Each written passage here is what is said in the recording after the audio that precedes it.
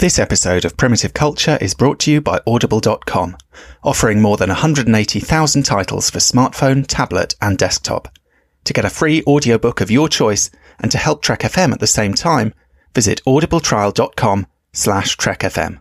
And also by Enterprise in Space, an international program of the non-profit National Space Society. Find out how you can help science and education and become a virtual crew member aboard the NSS Enterprise Orbiter by visiting enterpriseinspace.org. And if you want to join the conversation and share your thoughts on this episode, join the Babel Conference, our listeners group on Facebook. Just type BABEL into the Facebook search field. We look forward to seeing you there. This is Tim Russ, Lieutenant Commander Tuvok on Star Trek Voyager, and you're listening to Trek FM. Open your mind to the past. Oh, this may mean something. I've been coerced into watching tonight's movie. You do have books in the 24th century. It's a primitive culture. I'm just trying to blend in. Some people think the future means the end of history. We haven't run out of history quite yet.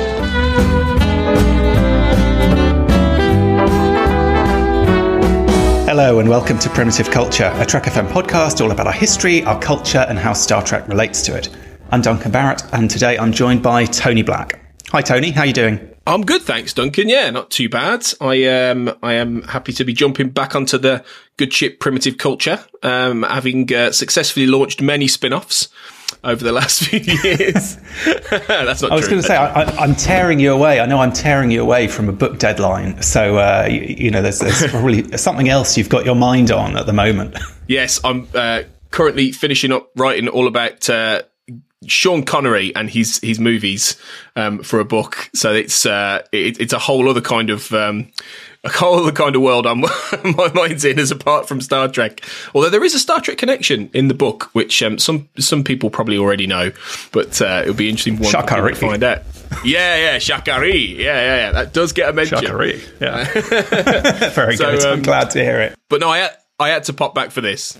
I know. I was thinking if I'd been really clever, I would have set this episode up as a backdoor pilot for another podcast. But I was not that on the ball. But yeah, we're talking about backdoor pilots, which, for anyone who's not familiar with the term, is basically when a TV show creates an episode that is designed to serve as a sort of unofficial pilot or a proof of concept for another show. And the most obvious example within Star Trek history is Assignment Earth, which was intended as a kind of a spin-off series, essentially, that it would have been with Seven and Roberta Lincoln. And this is what we would have had, when Star Trek went off the air, I suppose. But obviously, that's not how things panned out. Well, it seemed to be partly down to the constant back and forth in terms of cancellations that Star Trek was threatened with in the 1960s. So, you had in 1967, which was roughly 1968, when the second series was coming to an end, there was lots of talk about, is this it? Is this going to be the end of the show? And then you had, and people will listen to this, I'm sure, know all about the fan writing, things that happened, organised by super fans like B. Joe Trimble and all these people in the 60s, who then petitioned NBC to keep it going and managed to do it. But in that period, Roddenberry, who had been intermittently involved, I think, in the second season, people like Gene Coon were running it, John Meredith Lucas, people like that. He'd got his eye on other different things at the same time. So he was doing different pilots at various different points, because he did lots of different pilots during, before and after Star Trek. And so he'd got his eye on various different things, and one that he was mulling over wasn't necessarily exactly Assignment Earth at that point, but it was a similar concept to another writer who came in around the time of John Meredith Lucas, called Art Wallace, who then he ended up writing what would become Assignment Earth, which was the second season finale with. And so it was all it was based on some ideas that he'd had about a separate show, not necessarily connected to Star Trek, that then when Star Trek was being recommissioned and then it was coming towards the end, it was put in as a second season finale. And that was at the point then they started to go, oh, actually, maybe there's another spin-off here. Maybe there's another show. So it sort of it came around at different points and different people with similar sort of takes on a similar idea came together to make this work, I think, is roughly how the history goes for it. That makes a lot of sense, because in some ways it doesn't feel like a spin-off. It doesn't quite feel, I mean, obviously we've got now with Picard, we're kind of getting back into this aspect of Star Trek lore. But to me anyway, it feels like a slightly uncomfortable fit. Maybe less so with the original series where, the rules were a bit looser and what Star Trek was a bit less clear at that stage. But that certainly makes sense to me, that it was originally intended as an unconnected story that then got kind of wedged into a Star Trek episode. And certainly I think Assignment Earth, it has many charms, but it also feels very much like two things smashed together. I mean, presumably, if this is the season 2 finale, this could easily have been the last ever episode of Star Trek, right? And that would have been, I mean, people complain about the way Enterprise went out with, Riker and Troy. I feel like this could have been a similar conversation somehow. Well, it might have been even less of an effective finale than Turnabout Intruder was, which could have just been any kind of episode, I think, really, in season 3 or any other season. It wasn't anything like a finale, a closed, but this, an episode that's basically a completely different show in many ways. Yeah, that would have really been even more, or would it have been controversial? Because as you say, television in the 60s was different.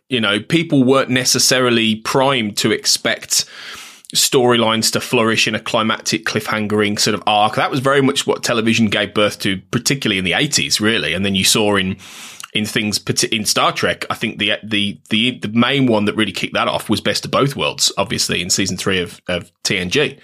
But so there wasn't quite even the first 2 seasons of TNG don't really end on a traditional finale as such. In some ways, they could be episodes that could be placed in different places along a season.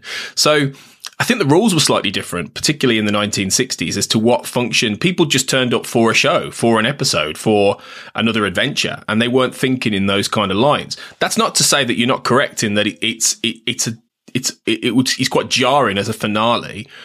But yeah, I don't think they thought in those terms. And I think with Assignment Earth, there definitely was one eye on maybe this can become, if not a spin-off. I think they had more in their minds that this might be the next show that Roddenberry made, and Star Trek was just going to go away and that they wouldn't do anymore. So I think there was very much a case of, and I suppose that's slightly different from what we would imagine a backdoor pilot now to be.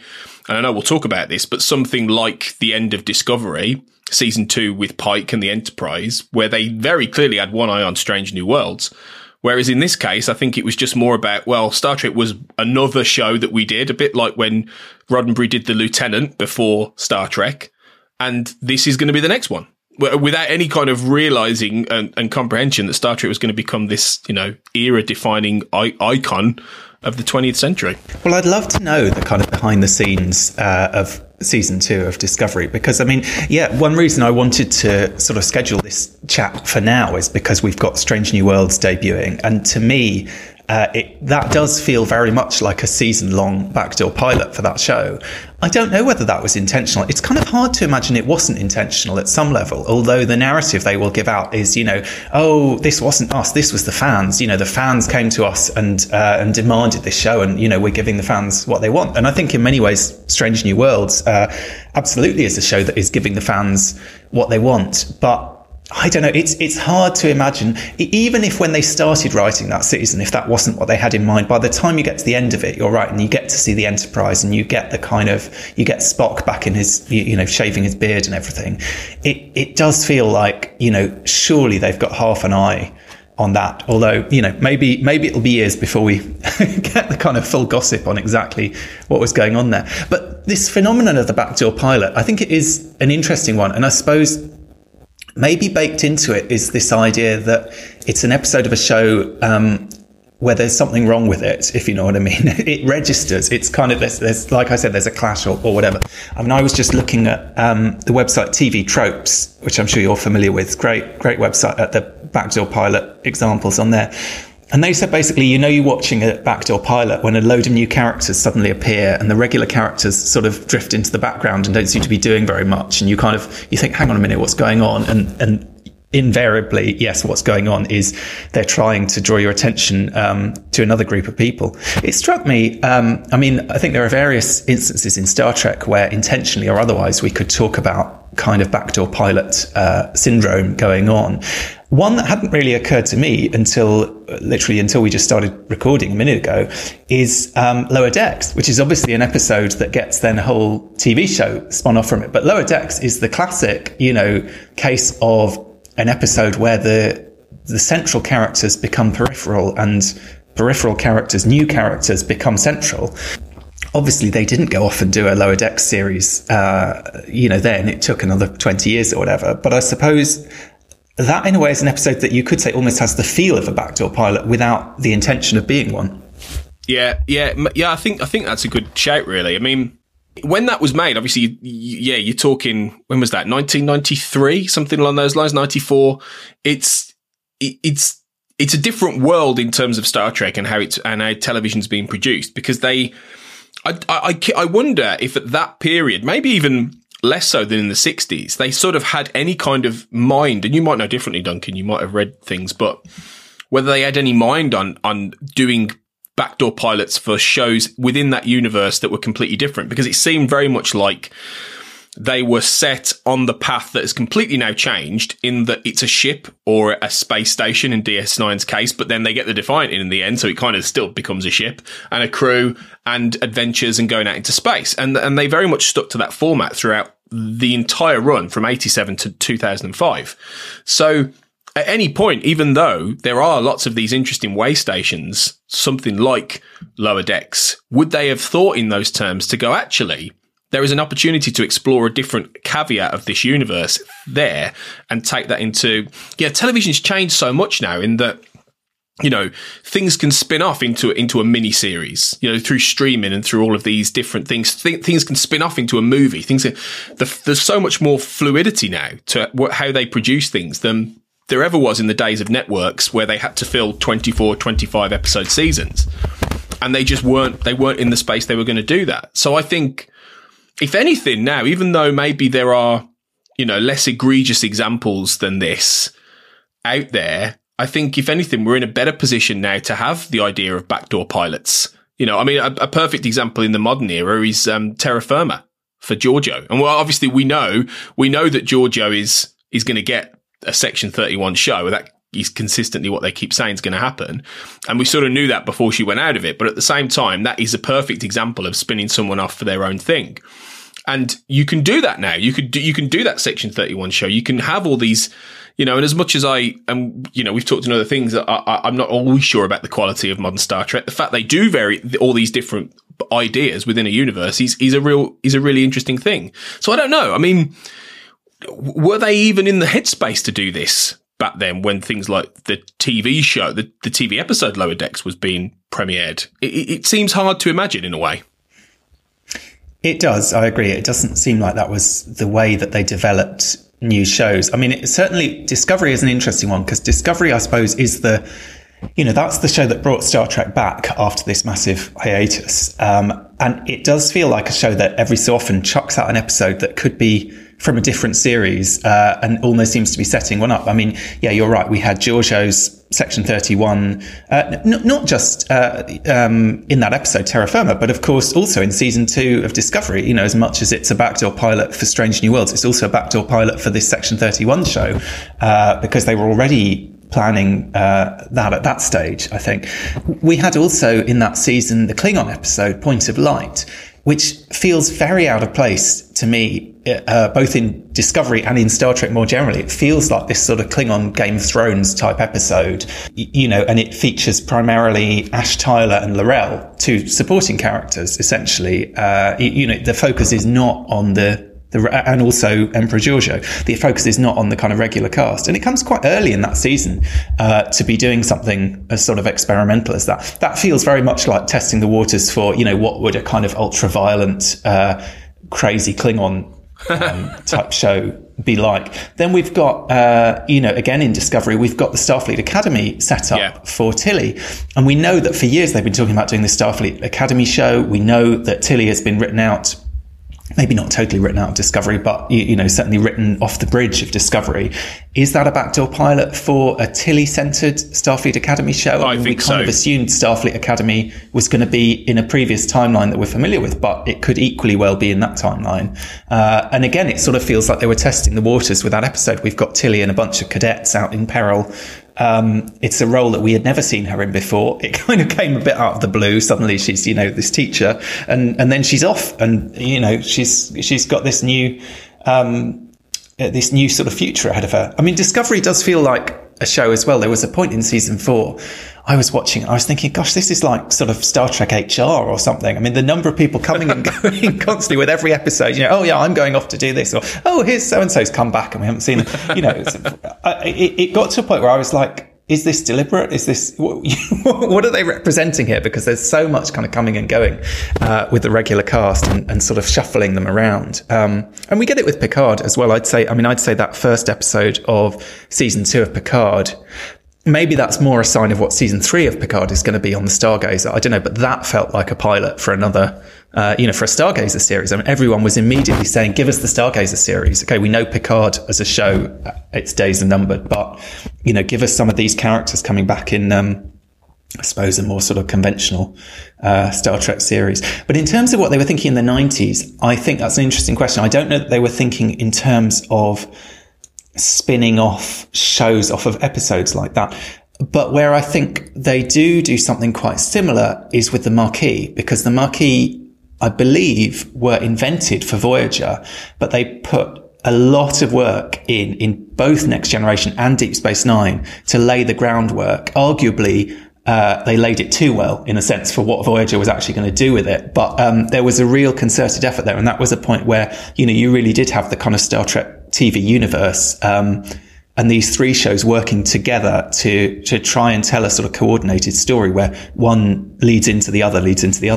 As we've been talking, though, I've been wondering, is there a difference between a backdoor pilot and a backdoor concept? So what I mean by this is, Tilly, for example, and I agree, I think that is absolutely going to spin off into a Starfleet Academy show. I would put money on that. But the Tilly episode, it's whether or not they bring back those characters, or they're introducing the idea of Tilly working with cadets. Similarly with Giorgio, they've layered in Section 31 being, but a lot of those characters in section, like characters like Leland, I can't imagine they're going to come back for a Section 31 series. They've layered in the idea that Leland is slightly done for, isn't he? Right, exactly, right. Didn't he get exploded or something by Giorgio by the end of it? Something happened like that. So there are certain characters I don't necessarily think. I imagine if Giorgio gets spun off into this show that, you know, they're talking up being like a version of Guardians of the Galaxy-ish style kind of Section 31 stuff, that she will end up with an entirely different new cast. Whereas a backdoor, she'll have Ash Tyler, surely, won't she? I mean, isn't that? Well, I sort of assumed that was the idea. It's Giorgio and Ash, and that would make sense. That would make sense. Group. And I imagine L'Rell will come back into things. Yeah. Maybe in Strange New Worlds as well. I mean, she hasn't so far in the episodes that we've seen, but that would kind of be a bit of a no-brainer in some ways, wouldn't it? But certainly with the Section 31, because she's got that link to Ash and that kind of history there. Yeah, it would make sense. And given that, you know, people like Mary Chieffo are still very involved with the fandom, you know, and that kind of thing. So it feels like, so that would make, those are good examples of characters who might go with it. But then around that, there might be other, but the conceptually, I don't know if, you know, in terms of an episode that has actually introduced that world, like a good example, non-Star Trek, but a perfect example of a backdoor pilot was an episode they did right at the very end of The American Office called The Farm. And it was around the character of Dwight. And it took the characters completely away from the office, and it took them to his beet farm, I think it was, in the countryside. And he introduced his family, and it was literally, for the whole episode, pretty much just Dwight and his family, completely new load of characters. It told a story in that 30 minutes. And then by the end, it was very much set up for the show. You could literally then do The Farm, the Office spin-off, have it called The Farm. And then next season, once The Office finishes, you've got Rainn Wilson, who obviously has a Star Trek connection himself, who might well turn up in Strange New Worlds. Who knows? That wouldn't surprise me either. But maybe. But I'm sure of that one. Yeah. But you're right. But no, that was very much there, poised. That could have been done. It just didn't happen in the end. They pitched it. It almost happened. It didn't happen. But that was there. Whereas a lot of these conceptual ideas, whereas that's the difference, I think, with the Discovery and Pike and Enterprise stuff, because in a way, I think that was a backdoor prequel, I guess, to Strange New Worlds that we're getting. So it had set up in many ways a lot of the characters, and yeah, Strange New Worlds had introduced new characters, but it had set up number one, Spock, Pike. I don't know if there's anyone else who was in Discovery who was seen on Strange New Worlds. I can't remember. I don't think there is, actually. And that's quite an interesting point, because they did carry over other characters. I mean, there was this whole controversy over Yeoman Colt and whether they'd actually misassigned which character was, which I think is highly likely, because there's a cat, pretty much an extra who looked like she could easily have been Yeoman Colt, and then they claimed that Yeoman Colt was an alien in this version. Who knows? Right. I don't know what was going on there. But yeah, there were other characters tied to the Cage continuity. I mean, the other thing, talking about backdoor pilots in Star Trek is, is Discovery Season 2 a backdoor pilot for Strange New Worlds? Maybe. Is the Menagerie a backdoor pilot for Strange New Worlds? I mean, technically it is. Obviously not intentional, but that was the broadcast episode that was, reconstructed out of the crashed, disfigured remains of the Cage. And that's in kind of canon, in continuity or whatever, that's what went out, was the Menagerie. And that is where we get these characters from. And in Discovery Season 2, they play on that with that brilliant intro to the episode, if memory serves, where you see clips from the Cage, and then it sort of seamlessly transitions into Anson Mount as Pike. I love that. On the bridge of Discovery, which is beautifully done, I think, and really sort of selling the idea. There's continuity here. This is the same people. This is the same situation. Yeah, okay, we've had to recast, obviously, 50 years later, but it is about these people. It's not just about the kind of concept. So I think you're right. Yeah, I mean, I think it's a fair point. You could say there's three types of thing we're talking about here. So we're talking about, with Assignment Earth, yes, obviously it was going to be Gary Seven and Roberta Lincoln, and they were going to be the heroes of the new show, and they're the people we want to get you to know. With these Discovery instances, maybe they're sort of more setting up a style or a kind of sandbox to play in, or a kind of particular kind of storytelling. With the Marquis in 90s Trek, they're more just setting up a kind of idea and trying to sort of layer it in and prepare the audience for it, I suppose, and build up some of that stuff. But they're all different ways of doing it, and maybe probably it's fair to say Assignment Earth is the only, strictly speaking, backdoor pilot in Star Trek. But as you say, loads of shows have them. I mean, the X-Files certainly has one, because there was a spin-off with the Lone Gunman, right? But before they did that, I think there was an episode of the X-Files which probably is called The Lone Gunman. Is that right? Well, which was not basically quite a Lone Gunman episode. Actually, it wasn't. Oh, right. Okay. Well, they did it the other way round. So they had the characters who were established. They then did a show, and then they did an episode of the X-Files that was a sequel and a wrap-up for those characters. So they sort of flipped it round in an interesting way. I knew they did that with Millennium. I didn't realise they did that with Lone Gunman too. Yeah. So they did that twice, essentially. Okay, and I think there was a point in the same season of the X-Files where the Lone Gunman was running canonically. There was a reference in one of the episodes of the X-Files with a character in blue or something, and a character just went, "What's that about?" And they went, "Oh, it's a long story." So there was sort of, but it wasn't, it wasn't sort of quite the same thing. But no, it's the same kind of idea though, that you will kind of overlap and do these things, and I think. And, that there are legion amounts of backdoor pilots. I mean, or ideas that in TV shows that didn't go anywhere, that they liked the idea of a character and they just wanted to test the water. And I think you'd find quite a lot of that, really. I mean, something like Starfleet Academy, if it is meant to be a Tilly show or a Tilly fronted led show with lots of other characters, that could be one of those things that they end up thinking twice about the direction there. Whereas I think with someone like Giorgio, you have an actor in Michelle Yeoh who is world renowned. She is currently like in everything right now. Like there is not a show in everything, everywhere, all at once, right? Yeah, wow, there you go. Yeah, you you said it. And so she's hugely popular, and I think that's a slam dunk in many ways. You've got an actor that will draw people in. You have a concept that I think is. I mean, that in a way is the riskiest one, because it is essentially taking what was a very controversial Star Trek idea in the 90s and running with it as an adventure, action, spy series, which I think really has the fandom split down the middle. And if I'm honest, I would wager that there are more doubting Thomases with this one than people who are really looking forward to it right now, because they don't know what it looks like. But do you know what? I felt like that about Strange New Worlds. I was not one of these fans clamouring for it. I thought that was going to be a bit of fan service. And I mean, you and I have both seen first half of the first season of Strange New Worlds. I absolutely loved it. I thought it was fantastic. And I can very much see why. I think people are going to say this is what we've been waiting for 5 years. Do you know what I mean? This is the Star Trek we've been waiting for. Yeah. It feels very classic Trek, but not in a kind of lazy retreading. It's not that they've necessarily taken the easy path, if you know what I mean, but it's a show that absolutely knows what it's doing and knows what it is more than I think any Star Trek show, since Discovery came on the air, maybe with the exception of Lower Decks, which I think is pretty much knows what it's doing for sure. And I love all of those shows in various ways, but I think Strange New Worlds is the one that has the most kind of confidence in a way out of the gate. So I don't know. It's interesting. That's just to say maybe when they have a really strong idea, whether we like the idea or not, we should kind of go with it and see, because I think that in itself is something to recommend itself.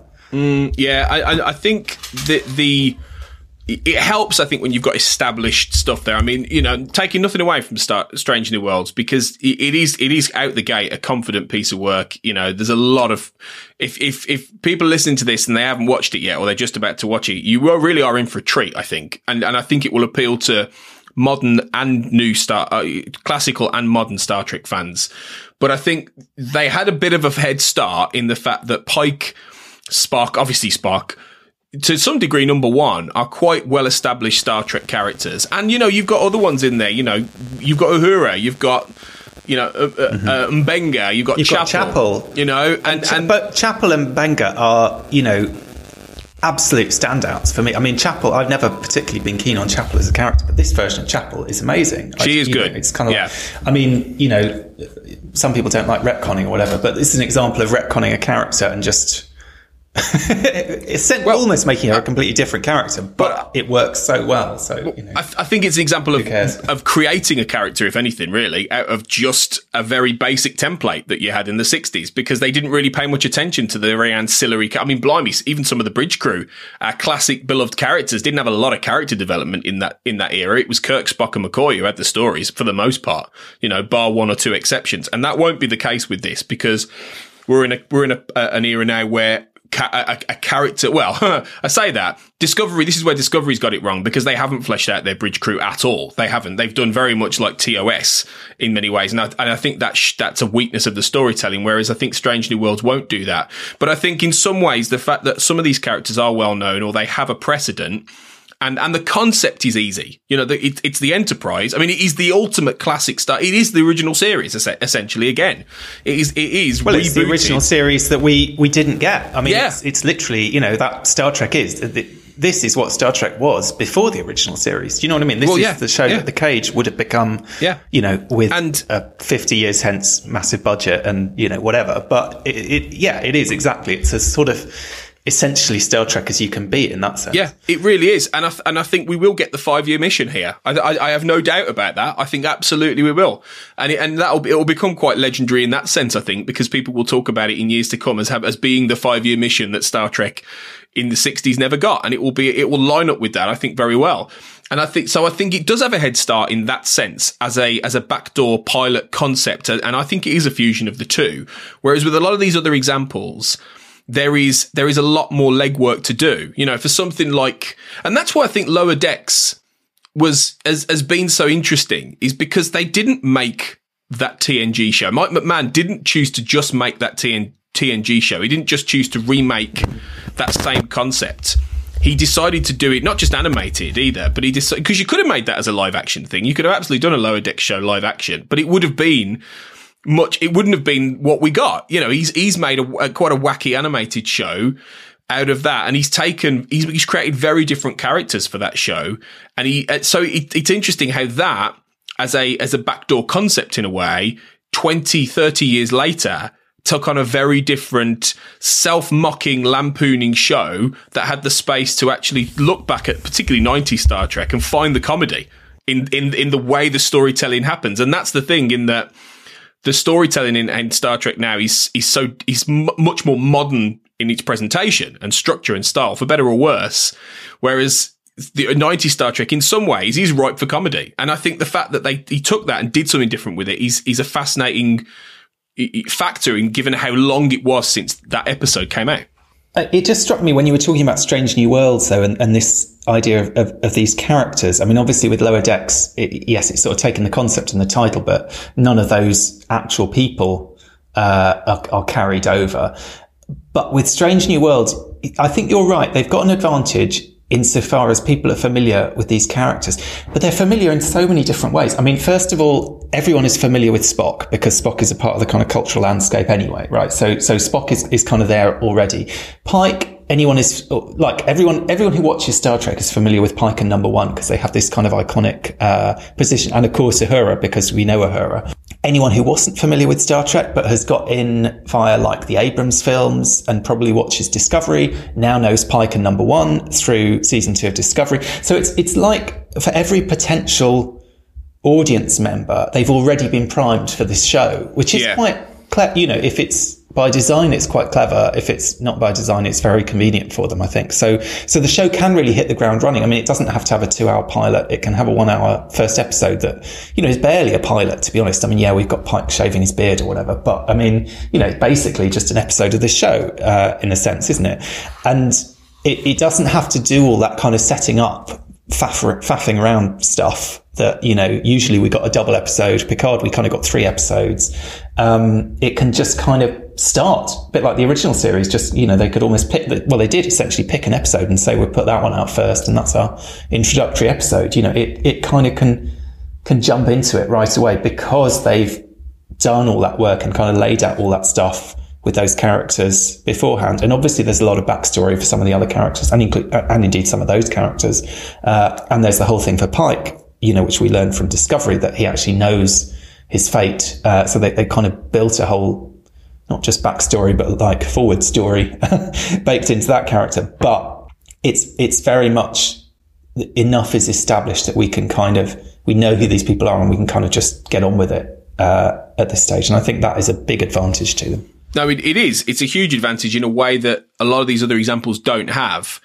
And that's why it would have been interesting to see that Assignment Earth spin-off if it had been linked to Star Trek, because it would have been the most untethered thing that they've ever done in this franchise. I mean, even with all these different, you know, examples of testing the water with animated shows, with styles, with different, you know, parts of the universe, not being around Starfleet all the time, etc., which they've done since 2017. This would have been completely separate, you know, set on Earth in the, you know, the 60s, whatever, maybe even early 70s. And it would be the equivalent now of doing a spin-off with Tallinn from Picard and having Orla Brady get her own show as this, you know, watcher, or even if you do a spin-off with Tallinn and Guinan teaming up, you know, on modern Earth, you know, which some people would really love. I think someone will be calling for that already. They will. Don't worry. You know? They will be, because what you find, the fan fiction's already been written, I bet. And that's precisely it, though. You get nowadays, particularly, fan bases built around actors. I mean, that's the only way, and I mean this in the nicest possible way, but the only reason that we've had so much Tallinn is because everyone loved Orla Brady as Laris. You know, and it will be interesting to see what the reaction has been amongst fans who didn't get Laris this season, because they've almost cheated. They've kept Orla Brady in with it as a different character, and she's not Laris. And I think some fans might be like, well, it's not really what we wanted. You know, we wanted Laris. You know, why didn't Laris just come back into the past with them and all these kind of things? You know, why couldn't you? With Soji, we don't get Soji. We get whatever her name is. We get Corey, or whatever it is. Corey, yeah. Yeah, so exactly. So it's a little bit of a cheat. But I think you find these days that certain fan bases, and you do see this a lot with Star Trek, they build around a certain character. I mean, I'll be amazed if people aren't calling for a Seven and Raffi spin-off by the time Picard is finished, because I think they are such popular, particularly Seven, and Seven's always been popular, I think. But now with how Voyager is so much more back in vogue in so many ways in terms of Star Trek, the idea of having a Seven and Raffi, Seven as a ranger or whatever, or even and quite often you get the calls for the captain shows, don't you? I mean, people are joking, and we've joked about Captain Rios for years. There was. I'm not joking. I'm down for that one. We'd love that. And again, I'd be surprised if they don't end up doing it, to be honest, in some form or other, because I think he has got so much kind of charisma, and he's a great character that we've been introduced to, and they've given him a ship now, so why not? Although we'll see, maybe he stays on Earth in Picard season 2 by the end, and well, I don't know. We'll find out soon. But yeah, exactly. As we record, that's the thing. I think and before you've had the talks of a Captain Worf show, or before that you had Captain Sulu and all these things. Although I think to some extent it was the actors lobbying more than everyone else, but I still think there is appetite for those kind of things, and it's built often, I think, around characters, which is why, just to go back to my earlier point, where I started with this, would Assignment Earth been as successful at a point where were people in the 1960s desperate for a Robert Lansing fronted TV series with Gary Seven?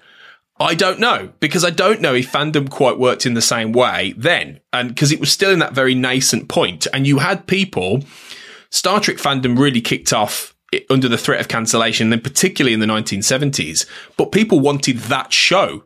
I don't know if they wanted the what would have been a fascinating show, much more sort of Mission Impossible James Bondy in the the late 60s, or with a little bit of The Prisoner in there, maybe, with set on Earth. It would have been fantastic. It would have been a real artifact of that Cold War sort of period, with the kitsch 60 stuff going on. But I don't know if it would have lasted. I don't think people would have been talking about it now in the way that they talk about Star Trek, So I think sometimes a lot of it is about both concepts and the people in these shows, and not just the characters, but the actors. And I think there's a real fusion of all that goes into whether some of these backdoor pilots are made. You could have a great character that seems built for a spin-off show, but for some reason, and Dwight from The Office is a perfect example of this. A character who worked really well in that show, but when I watched that episode, The Farm, part of me was like, I don't know if I'd want this every week. I don't know if he's a lead character. And I think that decision was the right one. I think they did the right thing not making that into a series. So it is interesting how these decisions are made, and even though it might seem like a perfectly set up thing, maybe sometimes it is right not to go there. I think that's a really interesting point. And obviously, a lot of these backdoor pilots, if you go to TV Tropes and look at the list of backdoor pilots, a lot of them didn't end up becoming shows. Including Assignment Earth. We didn't get Assignment Earth. We get it in the novels. There's some great stuff in Greg Cox's novels about the eugenics wars with Gary Seven, and they did comics, and in the comics they did a comic run, didn't they? Yeah. So I suppose that lives on in various ways, but we didn't get a TV show, and I think it's an interesting question. Does it work as a TV show? I have to say, I find Gary Seven a little bit dull. I love Roberta Lincoln. I think she works. Yeah, she's good. A bit in the same way as I love Rain Robinson. I wouldn't mind. Give Rain Robinson a show dealing with aliens in the present day or something back in the 90s. I don't know. She stands out, and I think it's got great kind of tech. It's got that cloudy portal, which they bring back in Picard. Very cool. It's got the voice recognition typewriter. It's got some great elements that you can see would make it quite a charming contemporary, like you say, sort of contemporary sci-fi / spy kind of show. It's hard to say, isn't it? Would it have been a classic? Probably not. Would it have been fun? Yeah, maybe.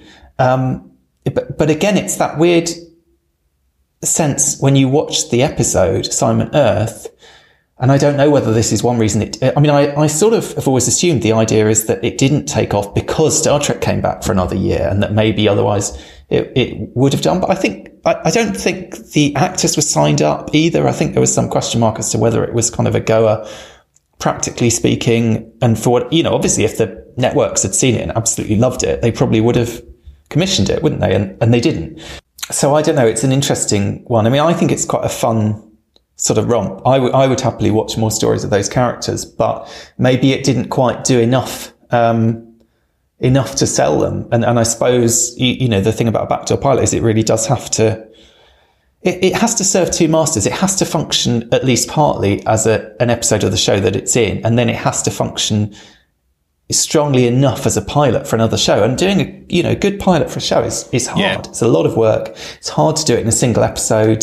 It's one reason we often do get feature length pilots, because you need time to set stuff up. It's kind of a tall order, but as I say, it's one among many on the list of backdoor pilots or potential spin-offs that kind of never came to be. I mean, another one in fairly recent years, Agents of S.H.I.E.L.D., they had this whole kind of storyline that was geared towards a spin-off for the Mockingjay character, and they even gave them a sort of farewell episode. They gave her and her husband, I can't think of his name, Lance Hunter, these two characters that were going to get their own spin-off.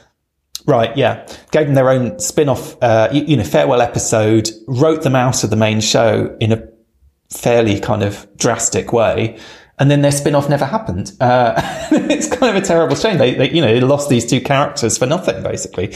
I hope that's not what's happening to Emperor Giorgio. If Section 31 doesn't happen, then have they just, I mean, I don't know. Maybe that was the right call anyway, because she was always a little bit of an odd element in Discovery. Well, but, that's the danger, I suppose, if you write these characters out of one show with an intention of them going into another, and then for whatever reason that doesn't come off, then they're kind of out in the cold, aren't they? Yeah, they are. And also, I think a lot of these projects, they exist in a certain continuum. That's not a Q joke, but they exist in a certain time and space, I think. I mean, you couldn't really, you can do it in a comic, sure. You can do it in a novel, sure, but you couldn't really remake Assignment Earth now and it be the same thing as they imagined in the 60s. You couldn't make the same idea with Tallinn and a cat that's also a shapeshifter and, have her partnered up with someone. It wouldn't be quite the same thing, because that show, for instance, would have been designed, especially with Gary Seven, to reflect all of the, the big political cultural anxieties of the time, and the idea that he was protecting humans, and trying to protect a future that, was going to go terribly wrong and all this kind of thing. You could have some sort of similar parallel now, but I think it would be more cynical now in many ways. I think that times have changed. And similarly, I think they've got to be careful about the Giorgio thing, because that is going to have a shelf life. They've got to get on that fairly quickly. Michelle Yeoh still young enough to convincingly carry a show. Sure. She doesn't seem to age, that woman. She's incredible, really. But, and she's in a prime. Arguably, she might even be in a career peak right now. Despite everything else going on in her past.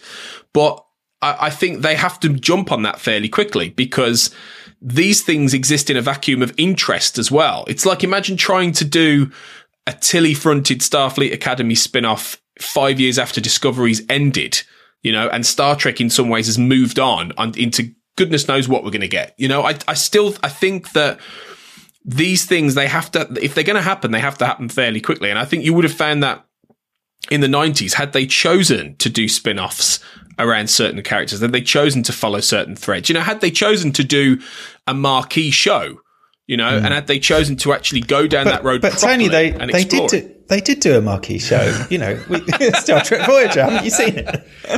But no, you're right. And it made me think, when you were thinking about certain characters, obviously there was a character like Rolaran was a character they wanted to put on DS9, didn't they? They did try. Yeah.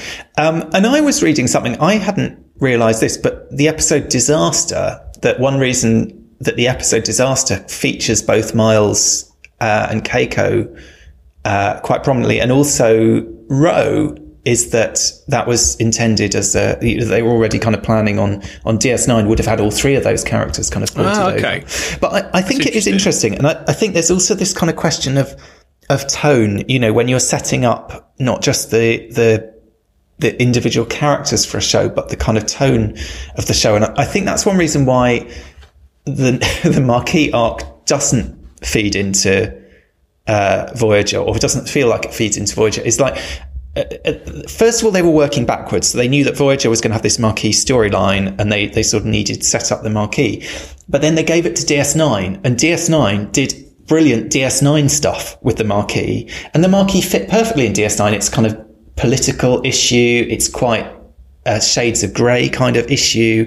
It's absolutely in the DS9 wheelhouse. Then you get Next Gen doing episodes like Journey's End, Preemptive Strike, which feel very much like DS9 episodes, to be honest, not Next Gen episodes. I mean, in a good way, I would say, very into the kind of nitty gritty of the politics again, and the kind of Shades of Grey and all this sort of stuff that works well on DS9. But then you get to Voyager and none of that really translates. So you've got this weird thing where all of this work has been done to set up this conflict and to set up this issue between the Maquis and Starfleet.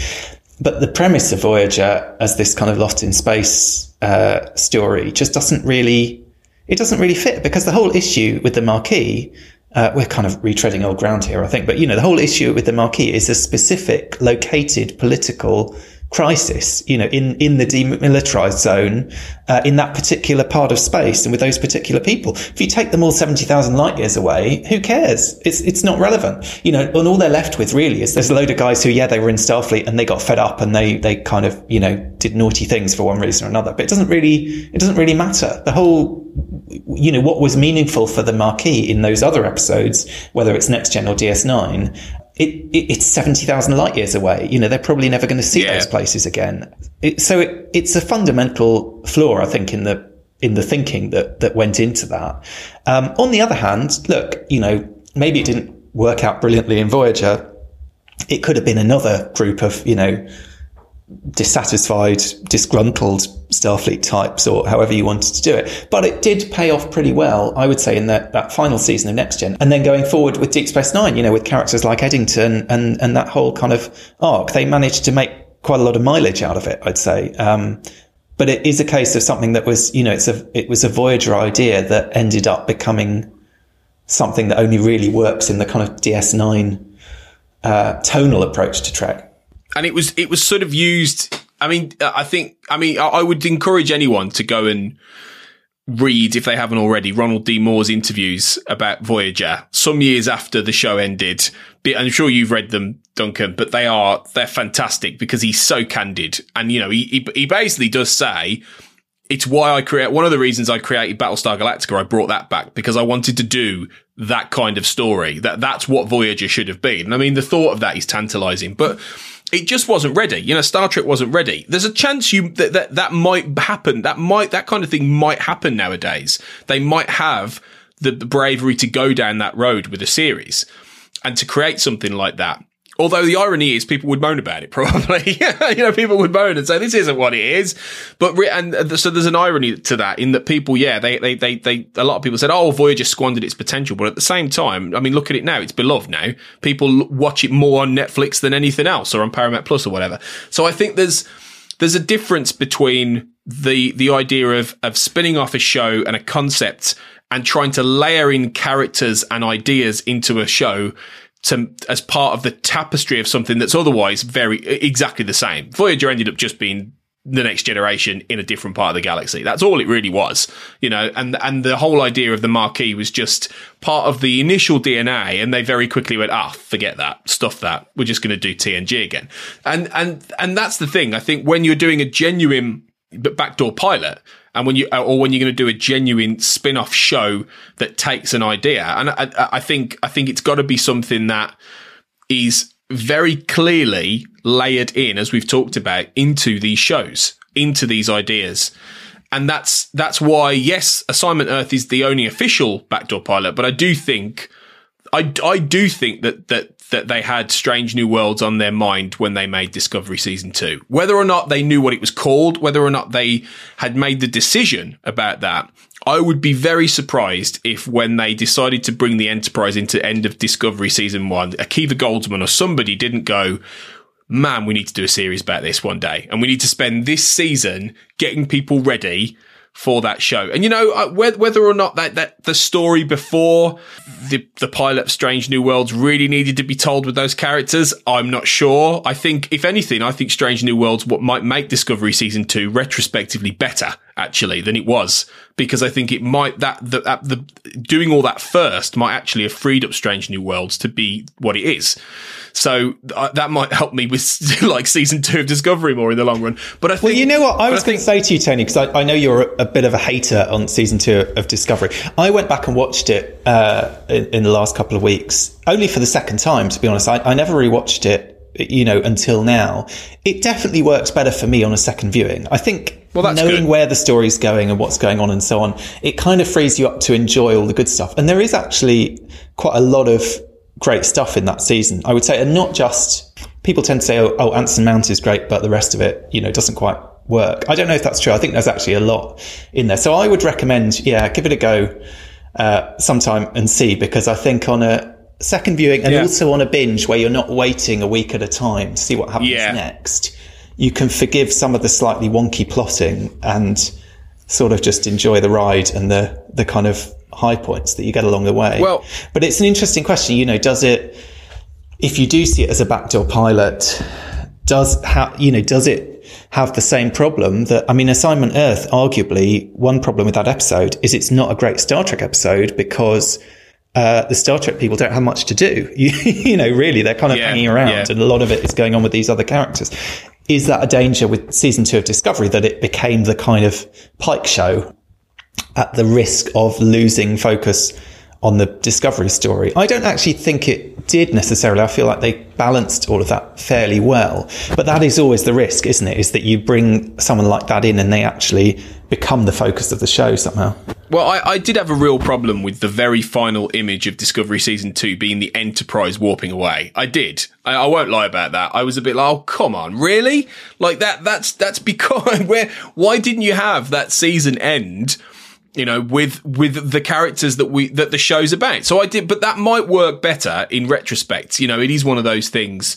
But let's face it, Discovery's first 2 seasons both ended with the Enterprise being more important than the Discovery itself. You're right. So that they've spent most of that show layering in the show I think they really kind of wanted to do in the end, and the Discovery I think had been such a massive bowl of different ideas thrown together, mixed up, tossed aside, that by the time they got to that point, they couldn't make Discovery in the way that Strange New Worlds is being made because it was too far down the track in various different ways. And I think that it's not a backdoor. I don't think season 2 of Discovery and all the Pike and the Enterprise stuff is a backdoor pilot. I think it's a backdoor concept. And I think it is. I think we do have 3 very, very distinct things, like you said earlier. We've got the backdoor pilot, we've got the backdoor concept, we have the backdoor characters, which is a great example when you talked about Miles, Keiko, Rolaren. We have that. That could be, in theory, Tilly as well.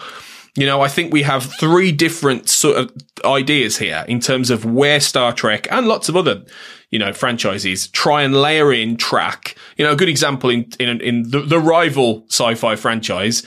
In Star Wars, in The Mandalorian, they layered in Boba Fett, and then they did the Book of Boba Fett, and then bafflingly decided to make an episode of The Mandalorian halfway through the Book of Boba Fett, which is bonkers. And that's the kind of thing, actually, I would hate to see Star Trek do. I would hate to have an episode of, they do Section 31 with Giorgio, and suddenly, in the middle, you cut to Burnham, and you cut to the Discovery, and there's a whole episode of Discovery that only tangentially links, because there's talk right now of how Star Wars is going to be more of a shared, the worry is that it's going to be more of a shared universe in the sense of there is no sort of complete solo singular story going on, and that they might just literally throw in an episode of Kenobi into the middle of Ahsoka, or they might just, all these things. And I think that's really dangerous because I think that takes away, the Book of Boba Fett ended up being rubbish for a lot of it precisely because it spent so long sidelining Boba Fett. It was bizarre, and I think that's what they've got to be really careful of, because I think one of the great things about Star Trek that they've managed to do, and now we're so far down the franchise rabbit hole, this is hard to see, but Star Trek still manages to keep all of these shows relatively self-contained, even though they have overlapping continuity in many ways. They all tell individual stories that are pretty disconnected from each other, quite often nowadays through different time periods, let alone different parts of the galaxy. And in a way, I think that's quite good because it allows each of these shows to feel relatively distinct from each other. You know, I mean, I'll say that for them. Discovery and Picard and Lower Decks and, you know, Prodigy are nothing like each other, really. They share common DNA, but they're completely different. And I think that's a good thing, you know, and I think that's something that, as Star Trek does push into these does do these backdoor concepts or backdoor characters or whatever, I think it's a good thing. I think it will prevent the franchise becoming too stale. So while on the one hand, I'm delighted we've got Strange New Worlds because it feels like a Star Trek show, on the other, let's see what Section 31 is like, you know? Let's try it. Let's see how it works, because I think that in the long run, I think we're going to look back more favourably on the fact they did take risks that they never would have done in the 90s. And they didn't really do in the 60s either. And it's interesting, you know, talking about the backdoor idea. I mean, this idea of portals. I mean, obviously we've got, you know, Assignment Earth, we've got these great kind of cloudy portals. Obviously, to get Giorgio back into Section 31, they had to use another portal, the Guardian of Forever, and, you know, transport her. I mean, there is this sense of, I suppose, as much as Star Trek can exist in these different kind of environments, different situations, different tones and so on, but there are these doors between them. You can have characters kind of cross back and forth to some extent. I was reading, Will Wheaton was talking about wanting to come back as Wesley, and saying that, but he wants to come back as Wesley, you know, sort of super Wesley in Lower Decks, basically, with his traveller powers and so on. And he was saying, as far as he's concerned, Wesley and Nemesis in uniform, that was just him putting on a uniform to make everyone feel comfortable. And, you know, really, Wesley is definitely still out there in a kind of godlike way. And that's the show he would crop up in. But he was sort of pointing out, actually, Wesley could, you know, if he can travel time and space, kind of like a Q or something, he could show up in any show, really. So there are these options. I suppose that's the thing. There are always possibilities. And I guess that's what these doors sort of offer, isn't it?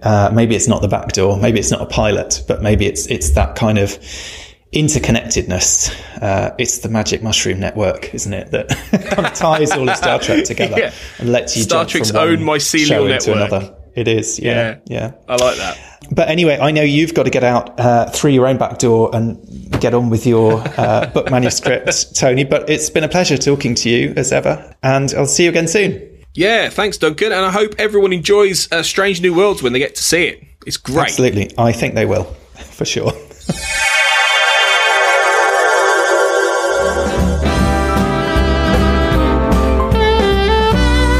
You're blended, all right.